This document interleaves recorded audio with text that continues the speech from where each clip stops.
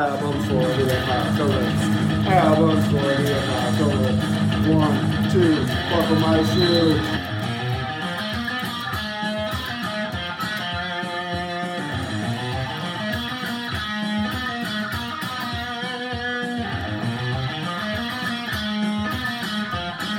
Hello and welcome to episode 4 of the Albums for the Apocalypse podcast.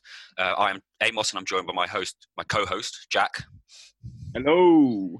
So before we dive into the theme and the albums we're discussing, we both thought it would be necessary to mention the shocking racism that is occurring throughout the world, highlighted particularly by the recent murder of George Floyd. While this is a music podcast, music has always crossed boundaries into political and social issues. It's something that we'll discuss last week with Dave, and we'll discuss this week as well with the Against Me record.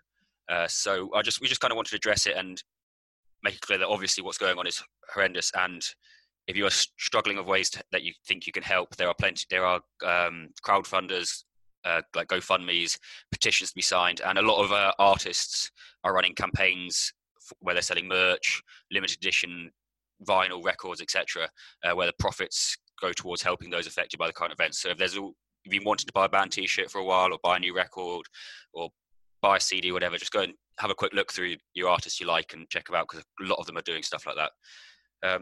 Anything else you want to add, Jack, before we dive into it? Yeah, I mean, agree with the sentiments. We hope any listeners who are kind of involved or protesting or whatever, we hope you're all safe and well. We support you. It's great to see, like you said, the kind of world of music is, as much as it doesn't seem it, is really important at times like this. Music is a great communicator.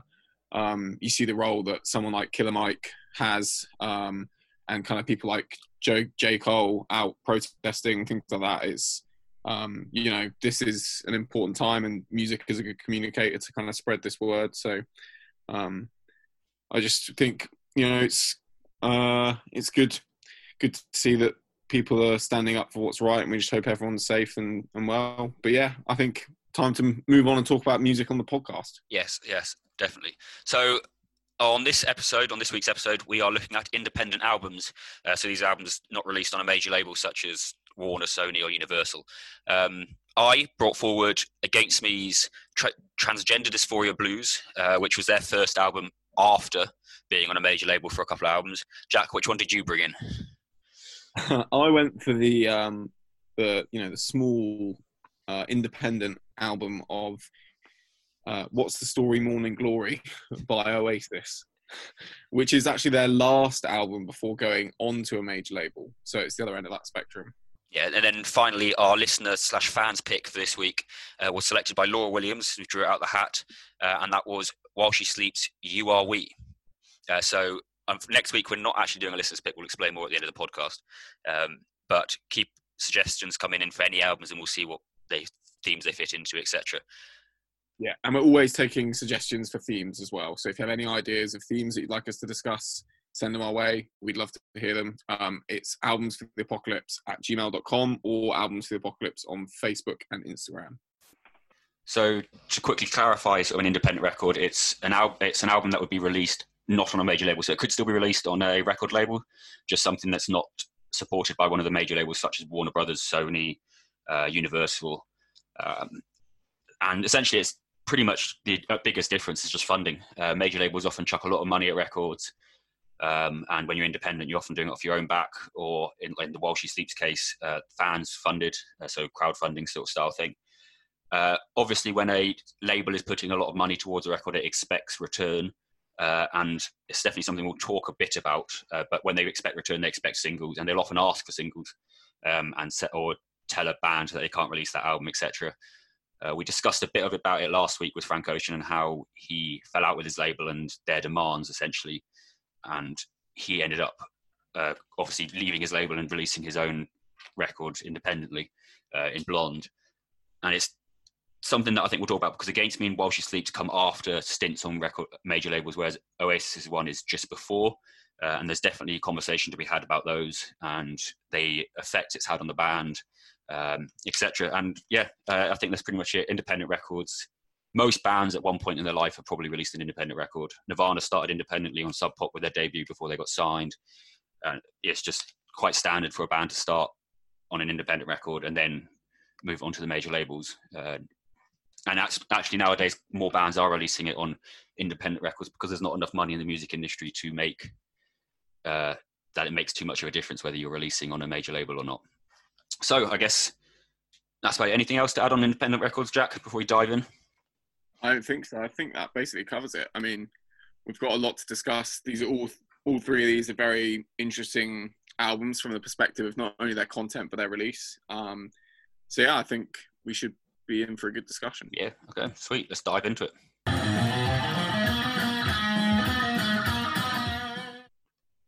So up first, we have my pick from this week, which is Against Me with Transgender Dysphoria Blues.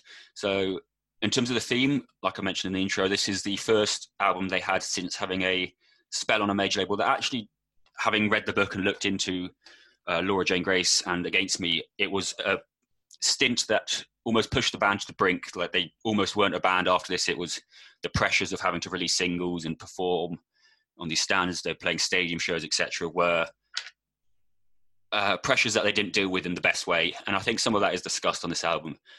However, the big theme about this record and the reason it definitely got a lot of mainstream traction for being an independent punk record is because it's the first album since frontwoman Laura Jane Grace came out as transgender and thus transitioned, as you could probably tell by the title.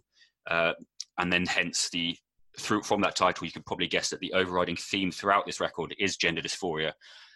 It does deal with a lot of other social and political issues, but for the most part, it does talk about the dysphoria of Laura Jane Grace. This, I suppose I want to start with my opinions on it and my feelings towards this record. When it first came out, was I listened to it, I liked it, I loved the singles, but it never kind of clicked with me.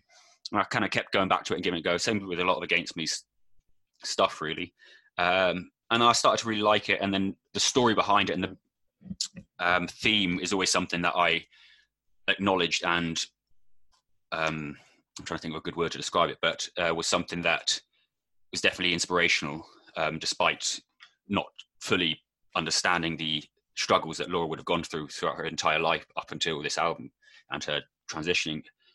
However, I recently just read, listened to the audiobook, Tranny, which Laura Jane Grace wrote, essentially an autobiography about her life up until this album.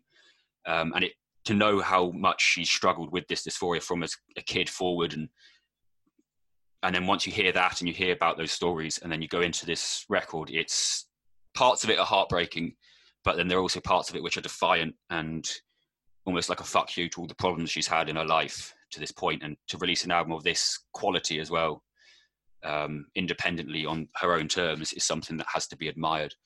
I'm curious to see how you kind of felt on this one, Jack, because it's the first time I've brought in a record of this style forward, I think. Yeah, so this is like, I guess, our first, I would say it is almost like a quite traditional punk rock sounding album. Yeah. The sound of it is very, like, that was the thing that stood out to me, is this is basically your quite traditional, quite, as you would expect a punk rock album to sound, but the content is something that is completely, I guess you would say, surprising for the genre. Like, I mean, you think about the music industry as a whole has got a reputation of being a weirdly almost conservative industry to some extent in certain genres. And I would put punk and maybe rock and definitely like rap and hip hop definitely get those reputations. But I think this is an example, and the kind of response to it and the reception of it kind of represents the change in that attitude and the change that maybe happened, that people didn't realize. Maybe the fact it was an independent release, I guess, could have helped, because, you know, often big businesses have problems with the idea of controversial topics being discussed on money albums that they put money into.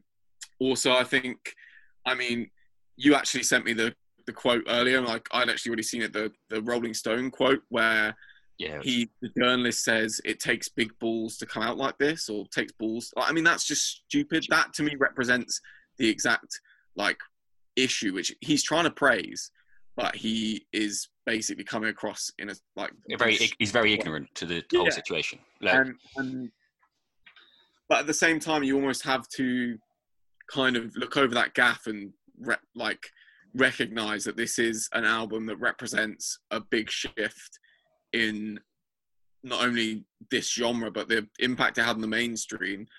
You could argue it also represents kind of a shift in perception of,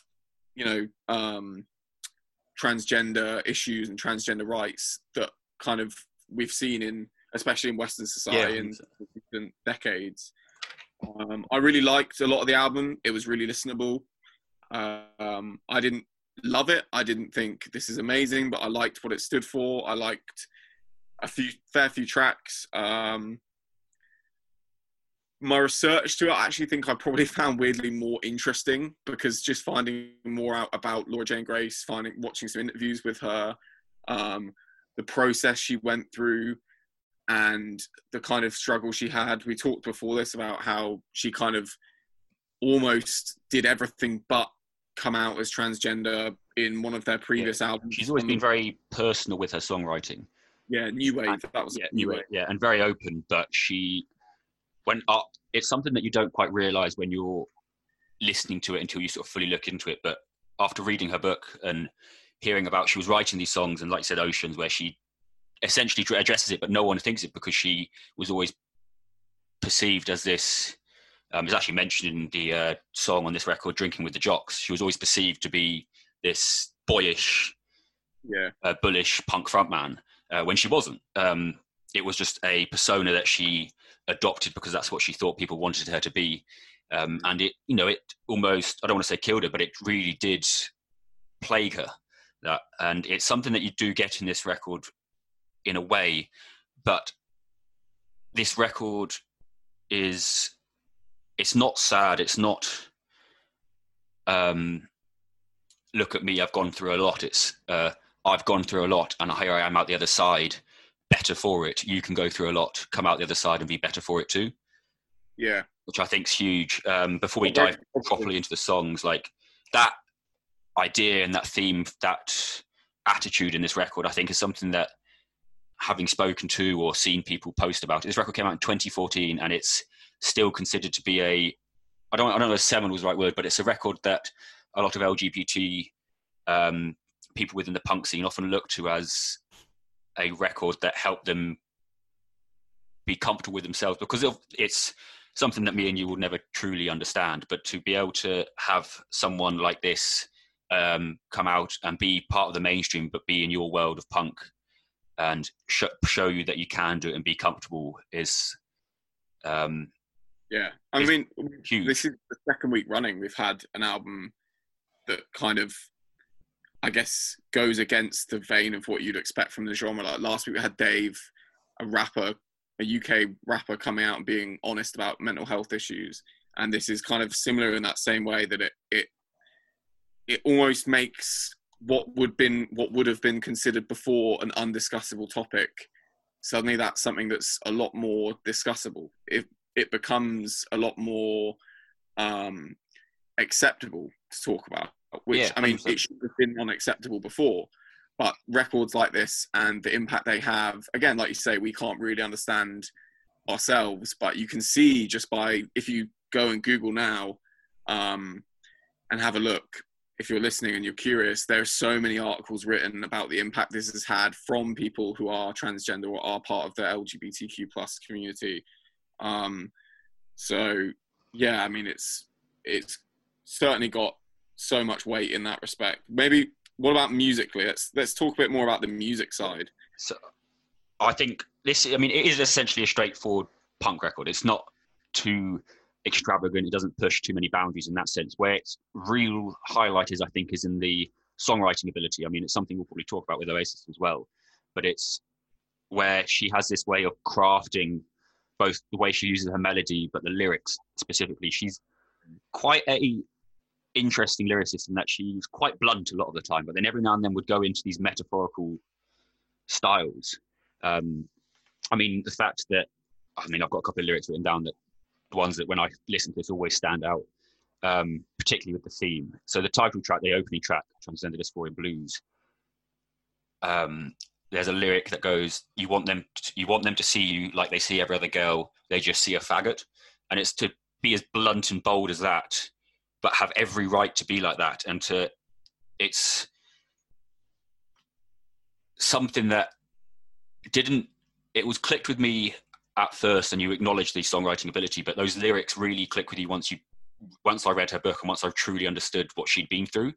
And actually, once I'd finished her book and went back to listen to this album for the first time since then, this album actually pretty much brought me to tears, because it was heartbreaking having to know what she's gone through. However, listening to it now and knowing who she is as a person, I follow on Instagram, she's probably one of my musical heroes in terms of what she's been through and how she holds herself as well. It's not like a look at me, I've been through a lot, feel sorry for me. It's a, I've done it, so can you sort of thing. And it was I listen to it now as an album of defiance and stuff. So it's like that thing it sounds bad, but it's said in a way that is such a fuck you to the people that said that. Then you've got True Trans Soul Rebel, which was the lead single on this. And there's a bridge in it, so not a part of the verse or chorus. Like the chorus has a very inclusive, or not inclusive, but a very positive message, which is that God bless your transsexual heart, which as a lyric I think is something that I've never seen Against Me live, but to see Against Me on touring this album, I can't imagine to have a whole crowd singing that chorus back to them. But there's a bridge on that song which I think is one of the most heartbreaking lyrics I've heard, where it's, you should have been a mother, you should have been a wife, you should have been gone from here years ago, you should be living a different life.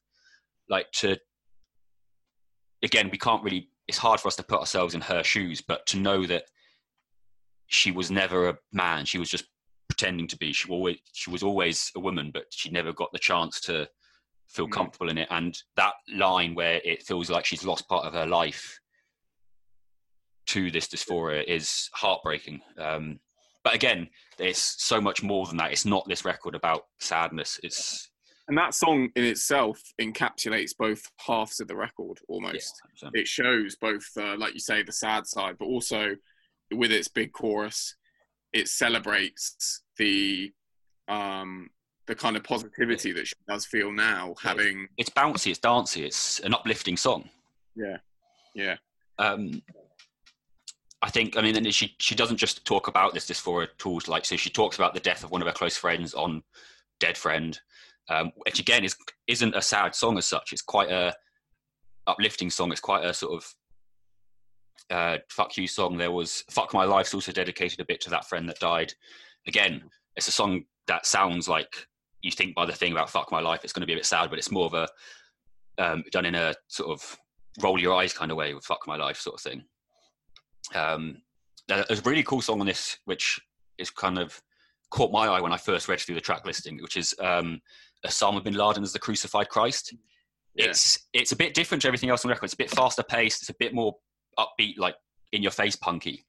And it's probably the most political she gets on this, in the sense that it is essentially about how we perceive public figures, is essentially what it's about. It's not just Osama bin Laden, but it's about how people will see people like that as a messiah, and others see him as evil incarnate, and it's about how we trust that and how we perceive that. How did you deal with the lyrics on this, Jack? Because obviously I've spoken about how it impacted me after reading her book, but someone who's perhaps gone in this a bit blind is kind of curious. So I would say I had two different experiences. So obviously I haven't read the book. I'm just would not have been able to smash it out in a week. No, not at all. It took me a while, because it's a heavy book to read. It's quite a heavy book to... Yeah, I'm curious to read it now, for sure. So I listened once and very much got the theme of the record, obviously, straight away. But then I went away and did a load of research, and then I listened again.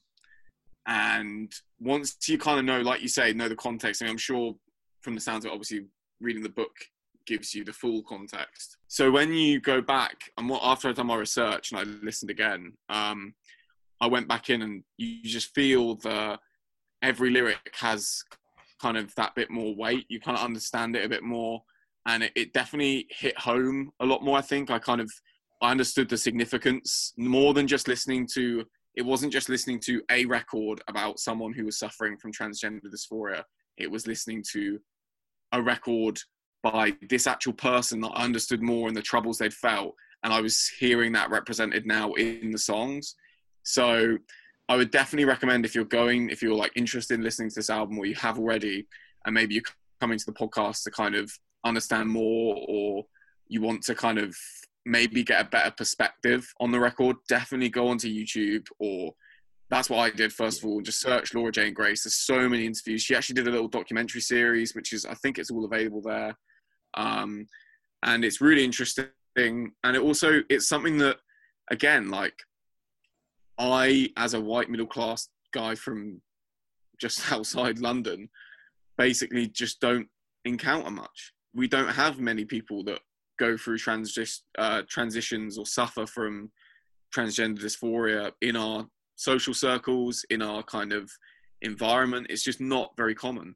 And so that was definitely something, it was like something I feel like I'd learned a lot more about this issue from just not only listening to this album, but also the research that went with it. So from that perspective, it was definitely a rewarding experience, I think. And very experience. I think that's what makes this record so important, is that for people who don't know, it's not a bad thing to not know about something that you've never experienced, but it's definitely something to be aware of. And I think this record completely raised awareness for it. So this is their highest charting record at number 23. So coming off a major label with all that push, they still managed to chart higher. They got, like we said, Laura Jane Grace got a lot of mainstream publicity from coming out, purely because not many people have done in the music scene in this way. Sometimes people would maybe have come out, transitioned, and then gone into music, but to do it mid-career after having a successful career before this, and then to also release an album so focused around it, is testament to that. And honestly, it's something that if you want to get an artistic idea of what it's like to suffer, I think this is a really good, from what I can understand, from what I understand from speaking to LGBT people or reading articles, it has been a really good way of encapsulating what they've gone through, and also as a beacon of hope almost, I think. Yeah, it made me confront something. I know, I mean, when I was a teenager, I was definitely that kind of idiot that would make all the, Caitlyn Jenner jokes and stuff like that, because it's just something that I think, even in the media, we don't truly... It's ignorance, I think, a lot of the time. We don't truly get a proper perspective of it. It's just kind of seen as this weird thing. But, I mean, thankfully, that's changing.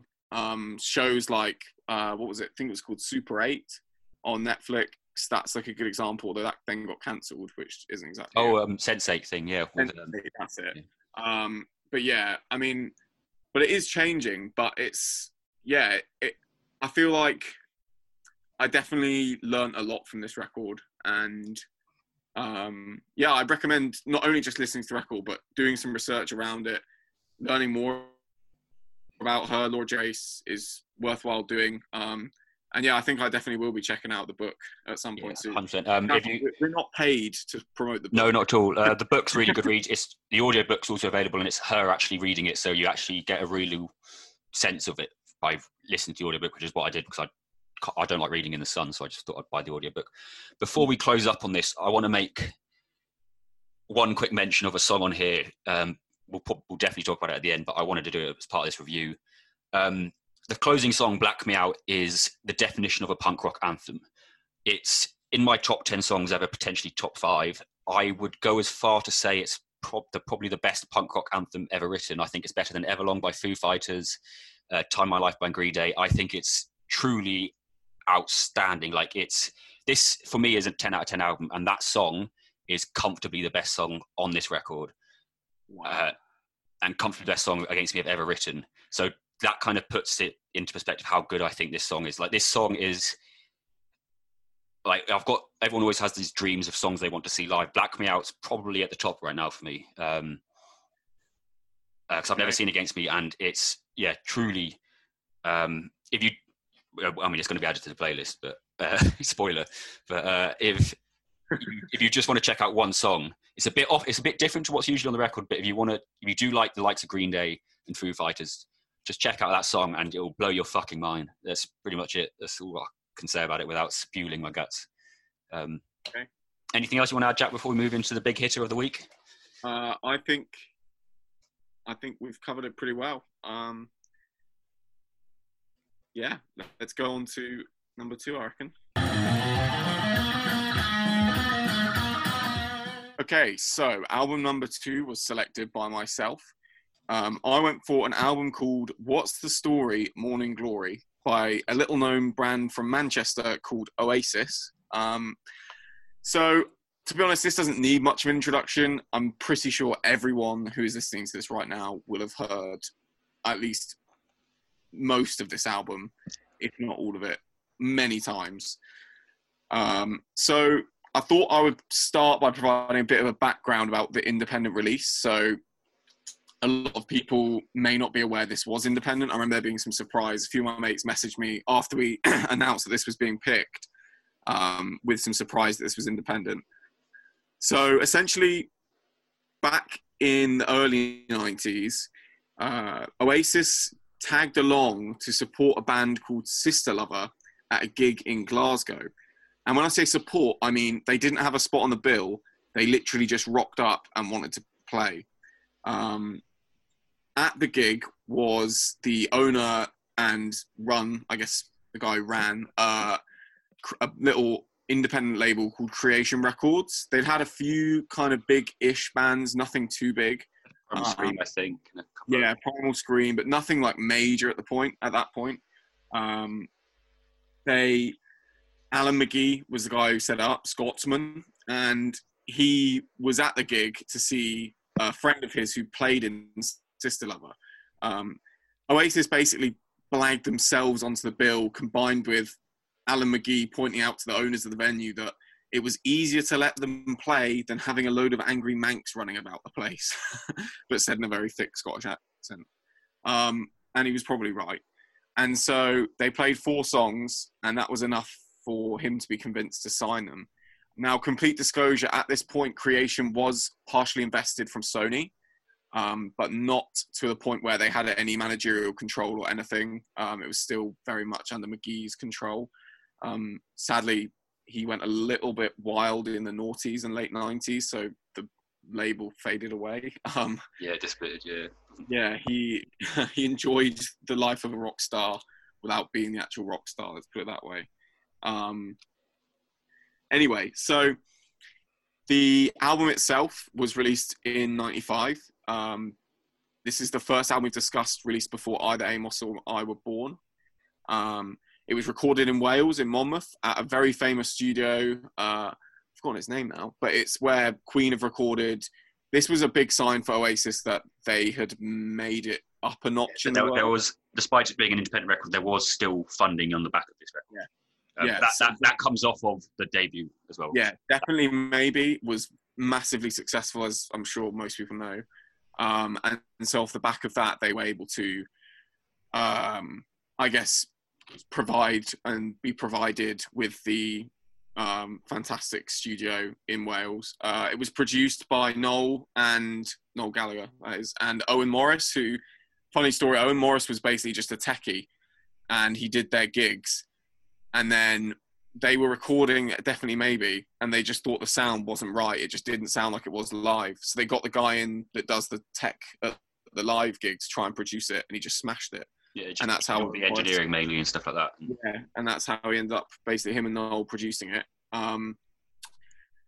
So to put some big statements out, this is probably one of the greatest British albums of all time. It's arguably, or pretty much undoubtedly, the pinnacle of Britpop. So Britpop is something I think we'll talk about in depth in a moment, but this was kind of the culmination of maybe a decade or more of kind of lots of huge, big British rock bands.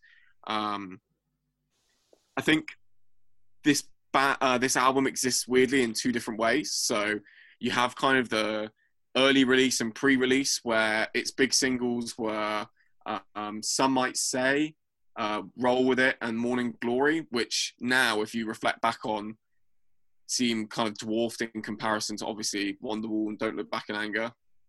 And even She's Electric. I mean, the list of big songs on this album is endless. Bangers per minute is my biggest thing for this. Yeah, so first release, it got really mixed reviews. It got 3-star from Q magazine. It got kind of touted as being all right, but not as good as Definitely Maybe. But the band themselves loved it. Like Liam said, he thought this was like a massive step up. They felt like they really found not just their sound, but they'd found the kind of energy and I think he described it as the oomph, which is the kind of thing he would say behind it. And the success of it is kind of what has led to a change in the perspective. So Q actually went back and retrospectively changed their review of it, and it now got 5 stars, unsurprisingly. In 2010 at the Brit Awards, it was voted for by fans, well, just music listeners in general, as the greatest British album since the start of the Brit Awards. Technically, I guess the greatest British album winner. But yeah, so that's pretty high acclaim.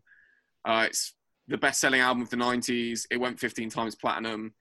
I mean, there's not really third biggest selling UK studio album of all time. Yeah, I mean, this is without a doubt the biggest album we've covered on this podcast so far. By a mile. Yeah. And on the week we do independent records as well, which I think is something that definitely needs to be acknowledged. Because I think a lot of bands after an album like Definitely Maybe would have gone, and I'm sure Oasis would have had an offer to be onto a major label. I'm sure they would have after the success of Definitely Maybe, but they stuck with the independent. They obviously had the funding, like we mentioned.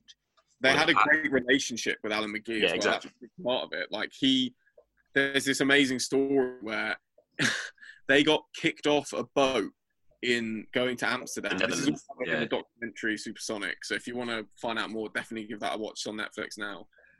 They got kicked off a boat on the way to Amsterdam, and they were meant to be supporting the Verve, and they couldn't. So they went all the way back, and Noel just phoned up Alan McGee and said, "Look, Alan, we've been kicked off a boat. We've been arrested. We can't go and support the Verve." And he just said, "Brilliant." He was just happy with it. He was like, "That's rock and roll." And I think that relationship is probably a big factor, which is why they definitely stayed on for the second album. Yeah, I mean, I guess something we should probably talk about a little bit is Britpop. I know you went away and listened to some other Britpop albums and Britpop. Yeah, obviously there was, around this album, there was the Oasis Blur argument. I mean, there still is, very much. If you say to someone, do you like Oasis, a lot of the time they might say, I prefer Blur, etc. I think, I'm never one to sort of side with stuff like this. When a band's good at the end of the day. But I feel like that rivalry that was all media driven was definitely something that I think helped this record commercially anyway. Obviously they had all this hype about them, and it was always going to sell well, especially when it's this quality as well. It's this extremely high level. But I certainly feel like, I think that in a way, from looking into the Gallagher brothers and actually Oasis as general as characters, I feel like that sort of competition would have driven them even further to write.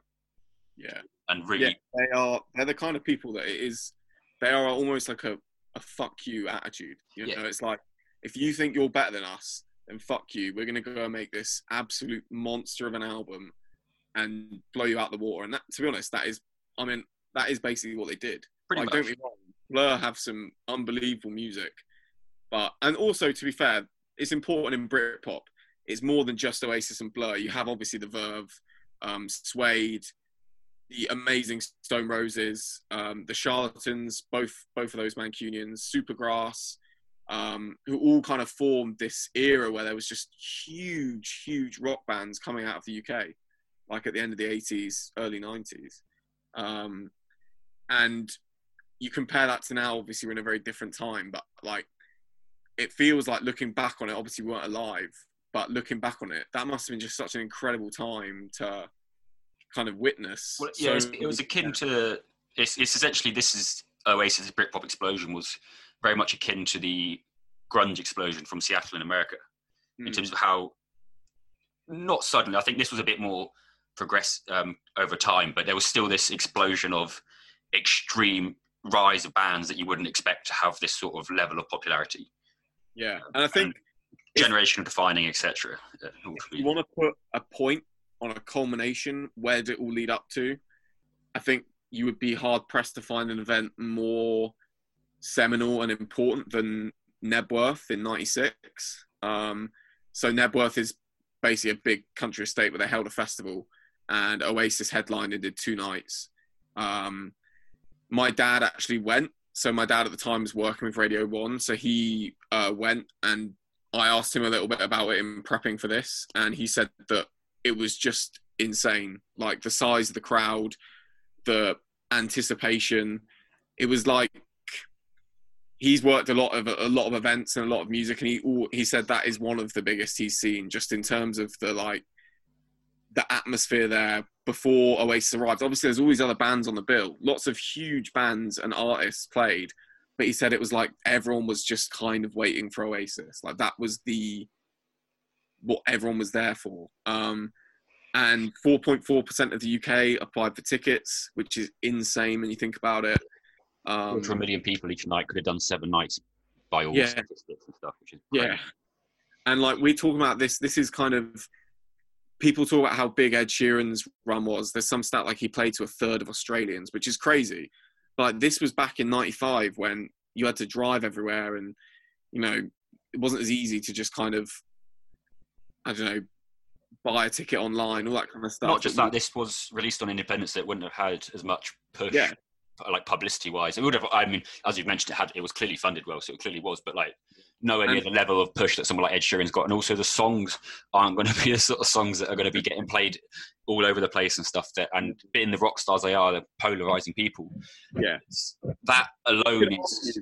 That was a big factor, I think, in the success that they felt, despite being on an independent label, was because of the character of the brothers. So them being so kind of outspoken, and I guess they dominated the tabloids in the late 90s. Because of that definitely helped the band in terms of its publicity. I mean, arguably you could say it hindered it at times as well, but yeah. I suppose we should probably start talking about the songs and stuff. And this, I mean, it's quite. I think it's quite a hard one to analyze as such, because it is just banger after banger. It's kind of hard to like fully like pick apart these songs. I think the thing I noticed most about this record, going back and listening to it on repeat as such, because I don't tend to listen to Oasis that much anyway, and if I were, it wouldn't be in a manner where I'd binge them in this sense that I did this week. That this is 100% Noel Gallagher's best work. His ability not only to write songs, but his guitar work in it. It's not obviously he's shredding and playing huge leads, but it's his way to write these little niche bits in between songs, these bridges, etc. And I think it's hard to pick an individual song to highlight it, but it's just like, it just flows so well. And I think, it just shows off how good a songwriter he was. Yeah, I think you can say was rather than is, but in their careers after Oasis, you can see the skills that each brother was bringing to the table in the way in which their careers have gone afterwards. Like Noel Gallagher and his High Flying Birds have I like a lot of their stuff, but sometimes you could argue they lack the vocal punch that Liam brings. Meanwhile, Liam's albums, again, I like a lot of them, but some of it is just not great. It's not. BDI were really pretty bad. His recent album was a lot better. What's it called? I have no idea. I can't help you on that one. I forgot what it's called, but I think it's As You Were. Would make sense. Yeah, I think it's As You Were. But yeah. Anyway, so I think that kind of represents, in a way, what both of them were bringing to the table, and it is a shame that they split up, but I mean, it's also a shame that they went and signed for a commercial record label, because if you look at their albums after this, I'd be amazed if anyone listening to this can name any of the albums, because they don't really stick in the memory. They have some really good songs on them, don't get me wrong, but again, they have big singles, because I can imagine the conversation was big record label says to Noel, right? And when you're a talented songwriter like Noel, you can just you can shit out a half decent single just like that almost. You don't have to. Being Idol is from I think it's from their last album, but I mean the rest of that album is just not great. Like, it's a shame. It is a shame, and I feel like this album really represents the kind of almost the biggest an independent can be to some extent. Yeah, I mean, I think it certainly is in terms of how it the cultural shift it had, I think, and its impact in that sense. Obviously, it's not the biggest selling independent record of all time, which is an album I almost picked. But in the sense of it being a very British album, people often don't realise this, but very British albums often struggle to break outside the UK. Someone like, take a modern band, for example, Biffy Clyro, very Scottish. They're playing 2,000 cap venues when they tour America and stuff like that, whereas over here they're headlining festivals. And that's purely because it just sometimes doesn't click. So to have an album like this that is still British through and through, to be able to click to that extent, and to have that sort of commercial success worldwide, is, like you said, on an independent record as well, is anyone who's hugely impressive. Anyone who's listening to this has probably been in some random corner of the world and had Oasis sung by the whole room. I mean, it's inexplicable. The cultural impact of this album is insane. Can we point out the fact that they put Wonderwall into Don't Look Back in Anger? I know.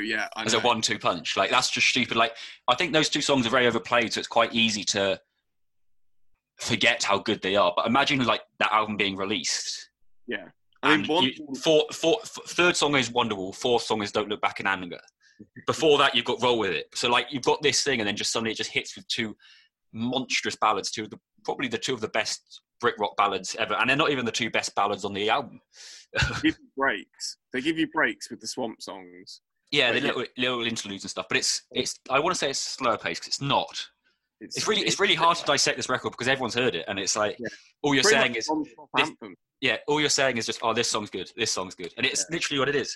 Ironically, that was one of the criticisms, was at the time when it came out, it was non-stop anthems. But I mean, who cares? It's fucking class. Like, 100%. We talked about this bit before, didn't we? And it's like this idea of like AC/DC write the same song on every album 12 times, and that's kind of what Oasis have done here. There's a bit of pacing changes which are paced really well, but there's definitely a songwriting style which they've followed.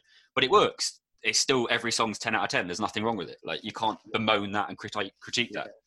Also, I think the thing that sticks out to me, as much as when you listen back to the music and how amazing it is, these are also, if you just watch the doc, which I really recommend, these are just lads that loved playing live gigs. They just loved playing music to a crowd. They loved it.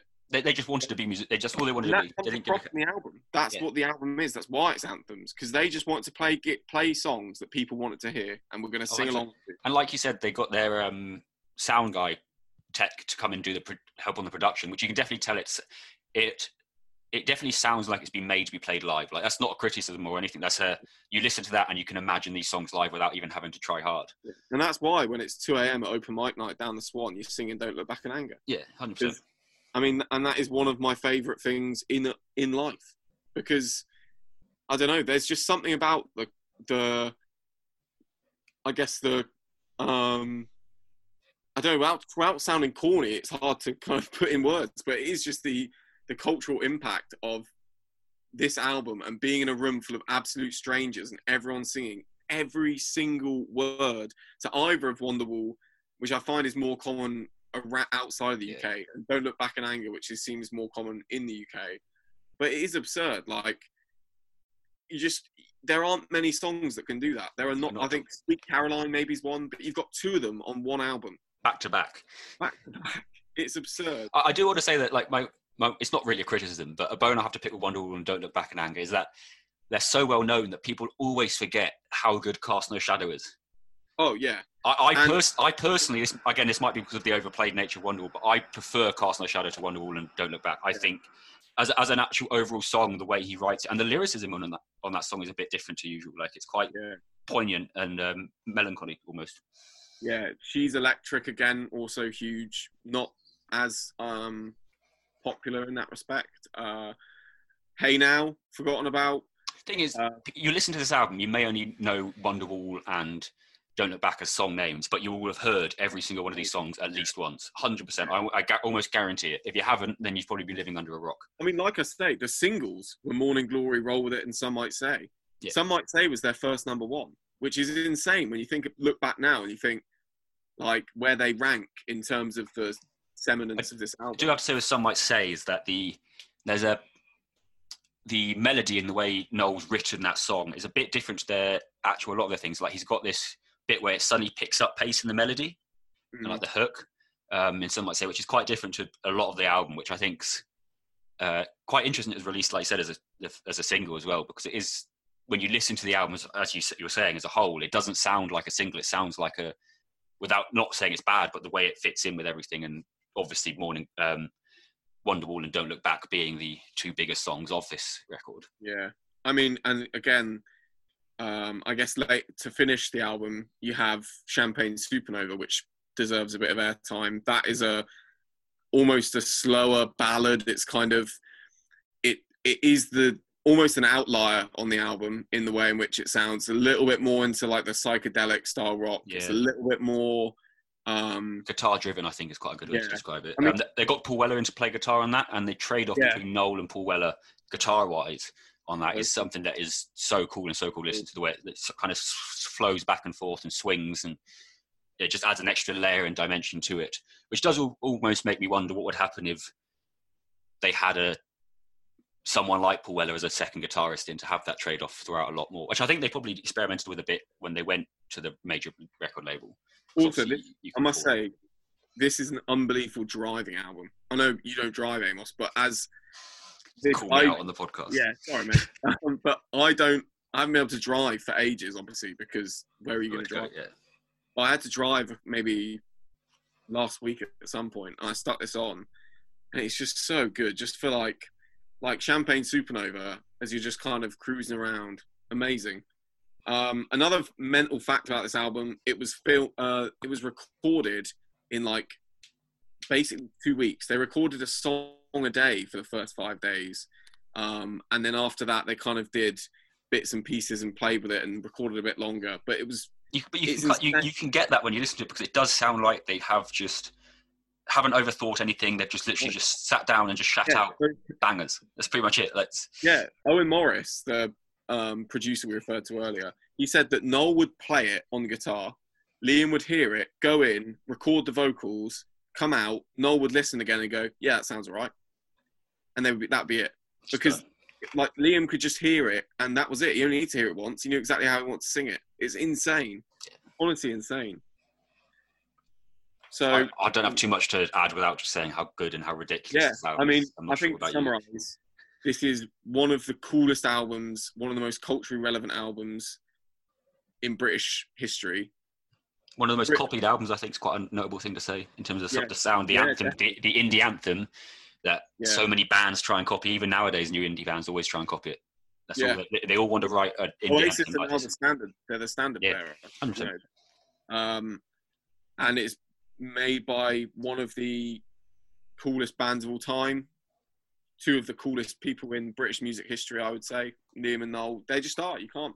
They're rock stars. They're as people, they're absolute arseholes. But don't get me wrong. As musicians and performers and artists, I think they're exactly what you want. Yeah, exactly. In the sense that they're polarizing, and they've got something about them. They're just they're on a different level as everyone else. Is probably quite a good way of putting it. If we discussed this kind of briefly the other day, if possibly when Oasis do come back, it will probably be one of the biggest gigs of all time. It'll be akin to if Led Zeppelin reunited. Yeah. So we can just hope that happens, because sadly, in our lifetime, we're unable to witness them live. Well, I think they probably would have just about crossed over when we were maybe 10. Yeah, it would have been a bit of a stretch.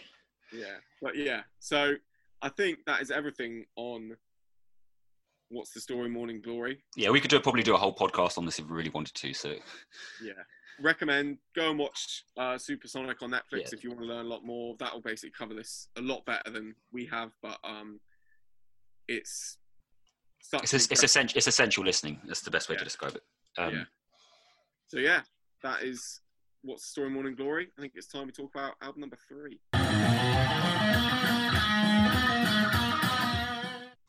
Okay, and our final album this week, our listener's pick, is While She Sleeps, You Are We, which was suggested to us by Laura Williams. It's While She Sleeps' third record from the Yorkshire Metalers, and their first one off of a major label. So they released I'll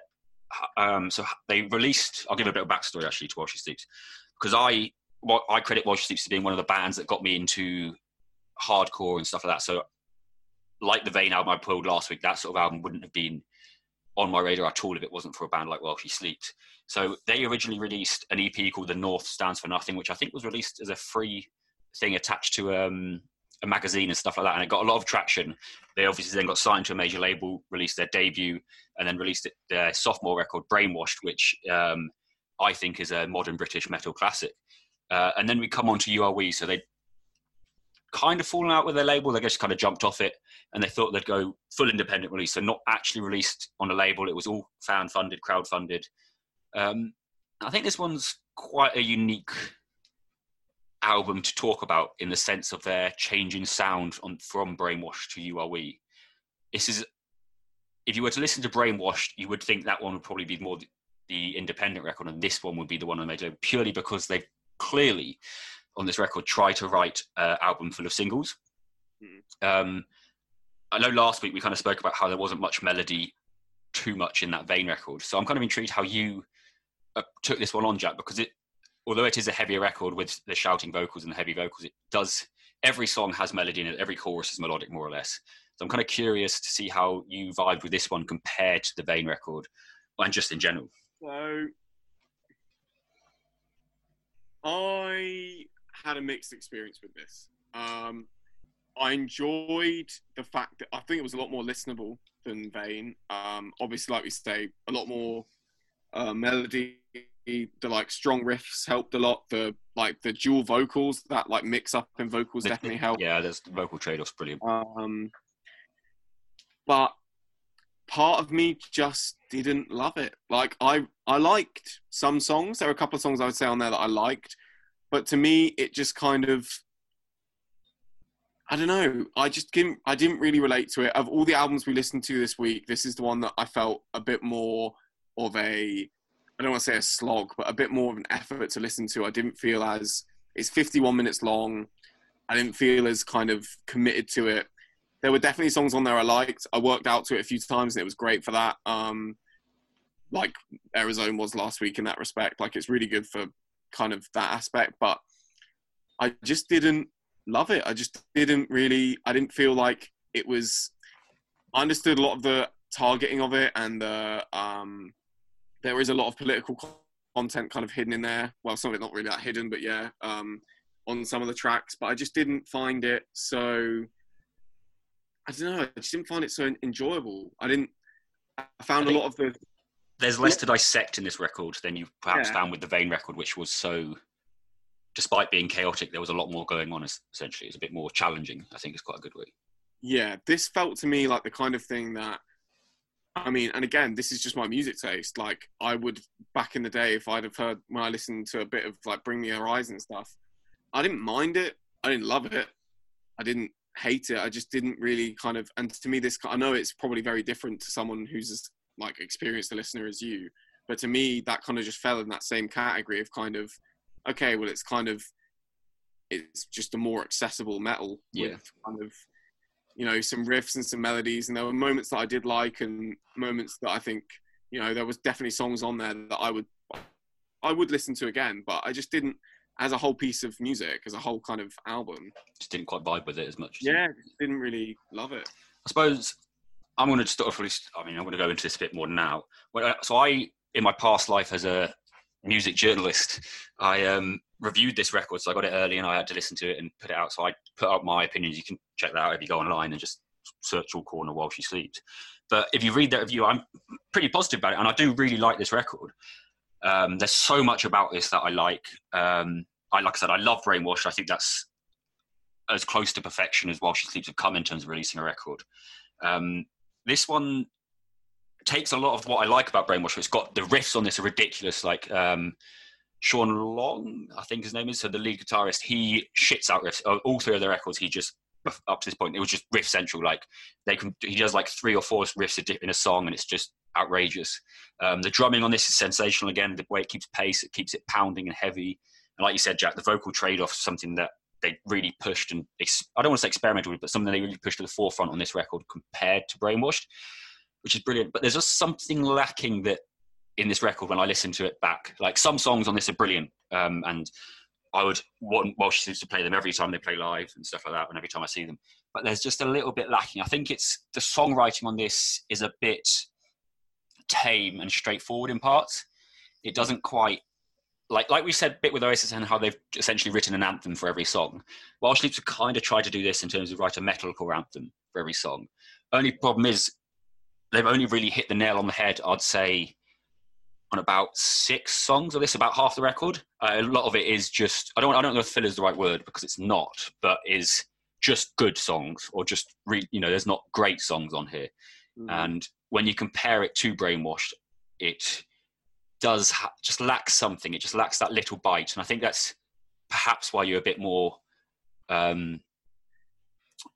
neutral on it, Jack. I think and to have this follow Vane from last week, which are 2 very different records, but when you're introducing someone like yourself, Jack, to heavier music, and I give you something like Vane, which, like I said, isn't very accessible, but is definitely an interesting record. I feel like this doesn't quite have that because it is a bit more straightforward in how it's set up strong song-wise.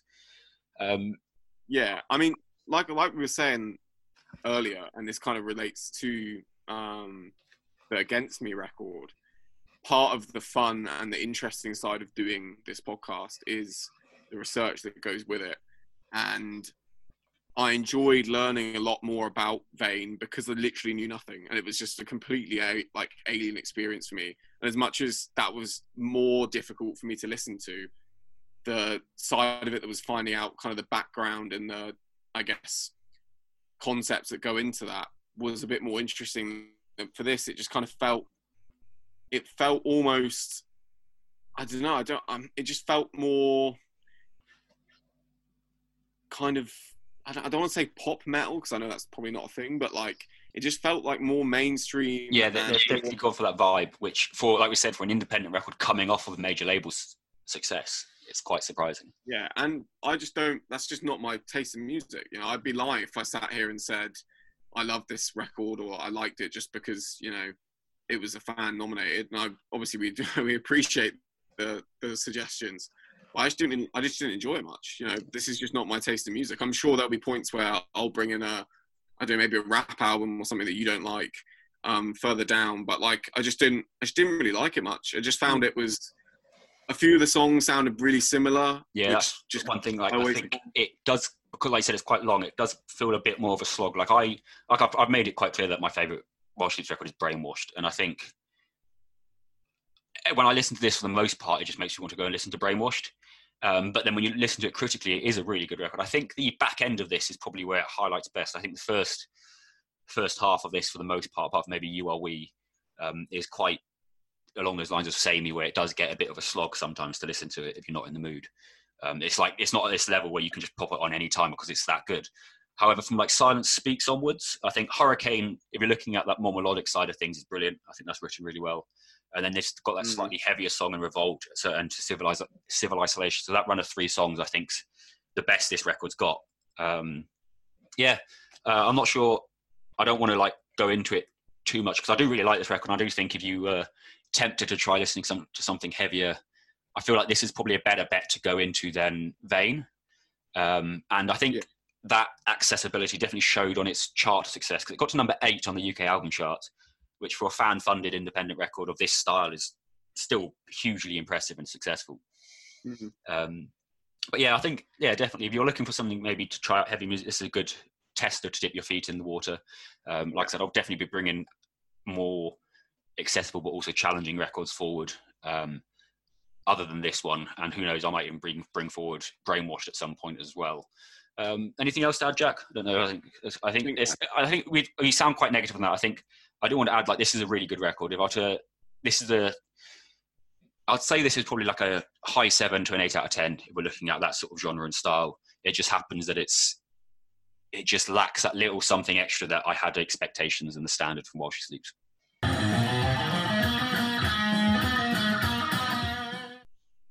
Now it is time we reach the final section of the podcast where Amos and I will be discussing each album, whether we would like to take them into our bunker with us, so therefore keep them for this post-apocalyptic world. And then beyond that, which songs each of us would like to take onto our songs to be saved playlist. So each pick a song from each album. If you go onto Spotify, you'll see there's a whole load of songs already on there from our previous 3 episodes. So go onto Spotify and search songs to be saved, and you'll find that playlist. It's a really good place to start if you want to get an idea of what we've been talking about so far, and you want to get an idea of what the songs are that we will be talking about today. So, first of all, we have Against Me, Transgender Dysphoria Blues. Amos, are you saving or are you throwing? 100% saving this one. I think it's, like I said in our intro, I think it's a modern punk classic, not just because of how good it is, but I think for what it stands for and what it talks about. I think that alone would consider it to be taken in, but when you add that, the quality and the level of songwriting on this, I think it's a no-brainer, really. I mean, I know it's not entirely what you'd go for genre-wise, but I'd kind of intrigued. I think we were very positive about it, I think. Yeah, I think I would have been maybe a little bit indifferent had I not done the research. So say I just listened to it once or twice, and then you just had to say to me, will I save it? I'd be a little bit like, maybe. In this situation, like now having done the research, knowing a lot more about it, definitely I think save. So I think we're agreed on that. Yeah, 100%. Which song? I think you've basically already made it very clear. Yeah, I think I made it very clear. So one of my top 10, potentially top 5 songs of all time, one of the greatest punk rock anthems of all time, and I'll fight that corner forever, and that's Black Me Out, the closing song. It's fucking sensational. There's not much more I can say about it, really. Okay. Yeah, I did really like that song. I'm going for, though, because obviously we can't save the same song, I'm going for True Trans Soul Rebel, because I like how that almost represents both the angles on the album of the negative and the positive. It is an anthem in its own way, slightly differently. It's definitely an anthem for.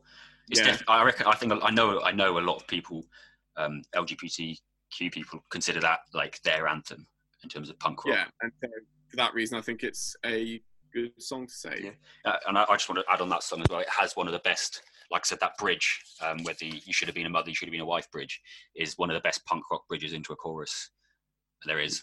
That little wedge just cuts out into that. So 2 absolute rages, I think, picked for that one. Yeah.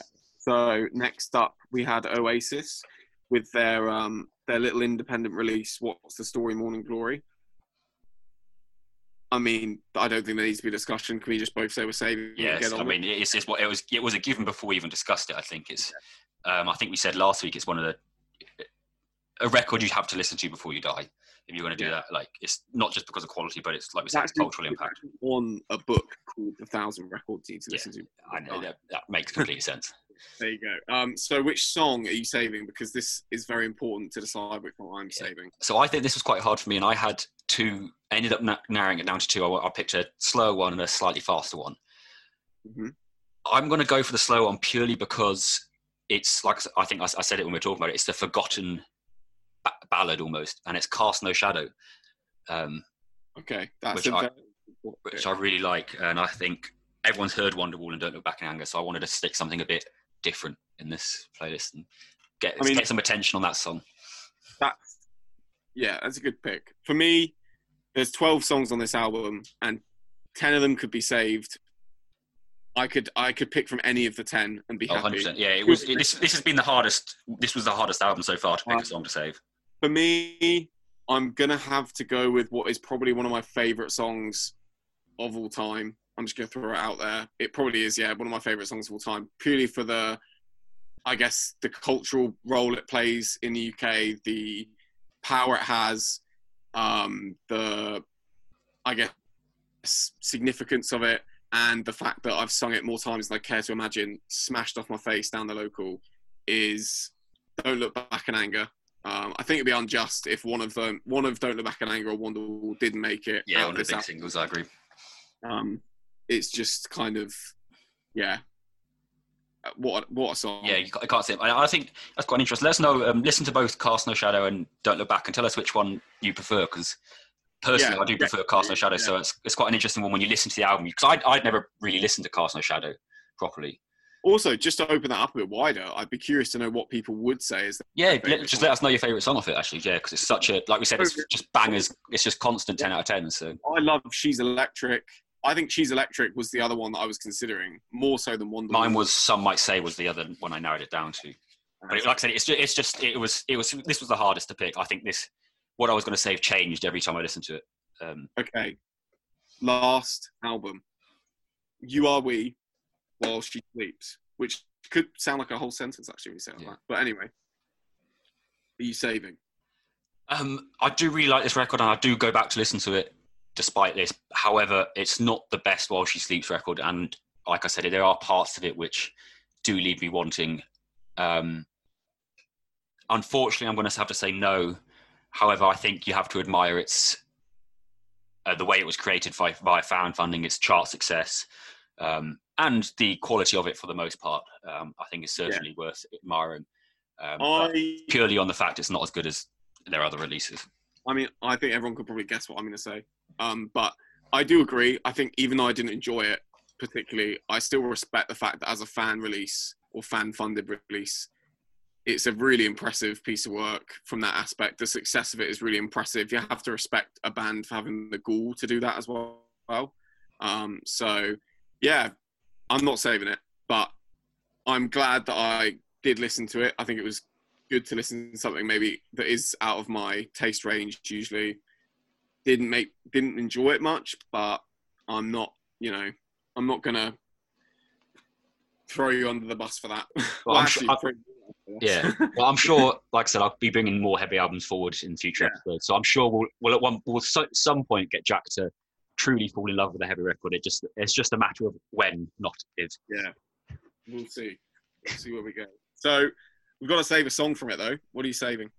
Well, this is one I've got 3 written down, and it's the 3 in a row, which I said, which is Hurricane, Revolt, and Civil Isolation. What I'm going to go for is the song that before this album even came out, this first single release, it was my favourite song on the album when it was released, and it's probably still my favourite song now, and that's Civil Isolation. Okay, not a bad choice at all.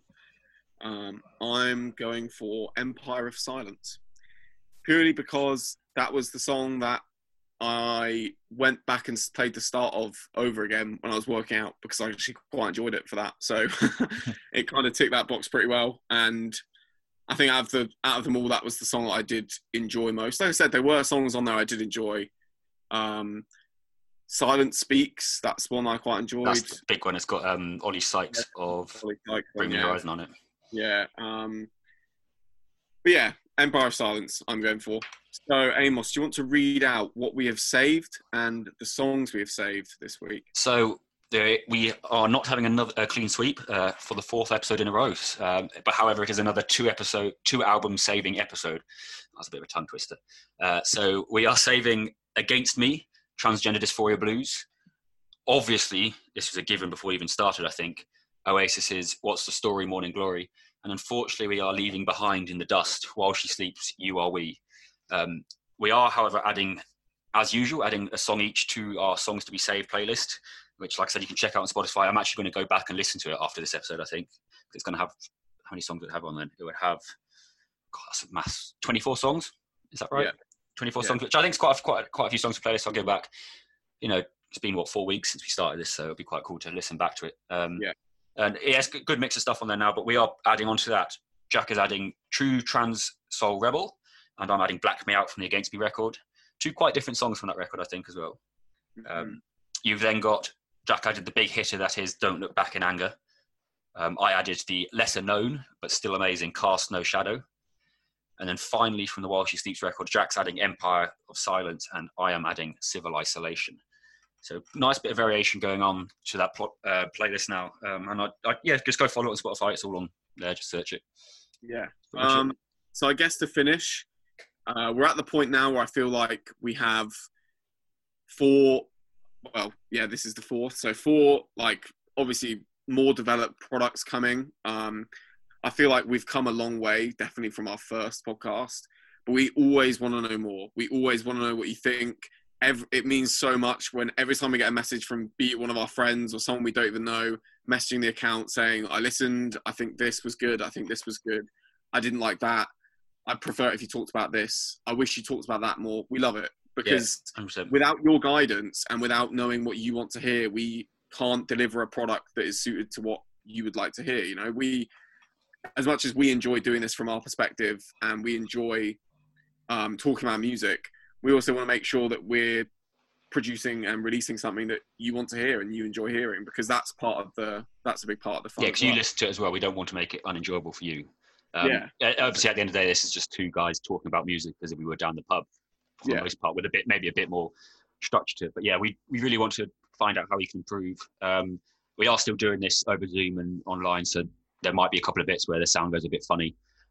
But we are hoping to, in the very near future, start recording in person with a professional microphone, which should see the quality skyrocket sound-wise.